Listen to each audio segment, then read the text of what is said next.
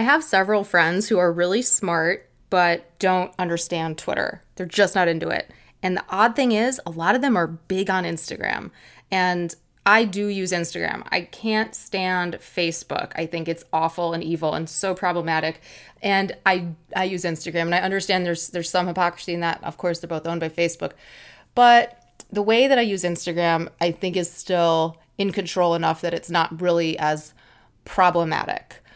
Twitter is this beautiful, healthy salad with all these major food groups represented, and eat the rainbow and like sit down and have a meal and really think about it and know where it's coming from. Instagram is this vending machine experience where you have an array of shiny, addictive packaged processed foods. Some of them may seem healthier or they come from like an organic local company, but it is still processed. I mean, look at the ingredients, right?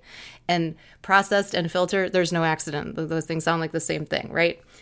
When it comes to Twitter, I don't know how to explain to people other than this is a window into somebody's thought processes. If I don't know the way that you think and whether you can compose an idea or a thought concisely kind of on the fly, like how do you react to information?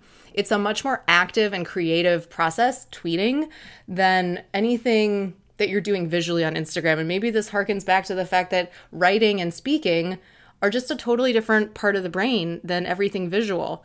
Granted, you can do things that are text-based on Instagram, but I really feel like one's a big salad and the other's a vending machine.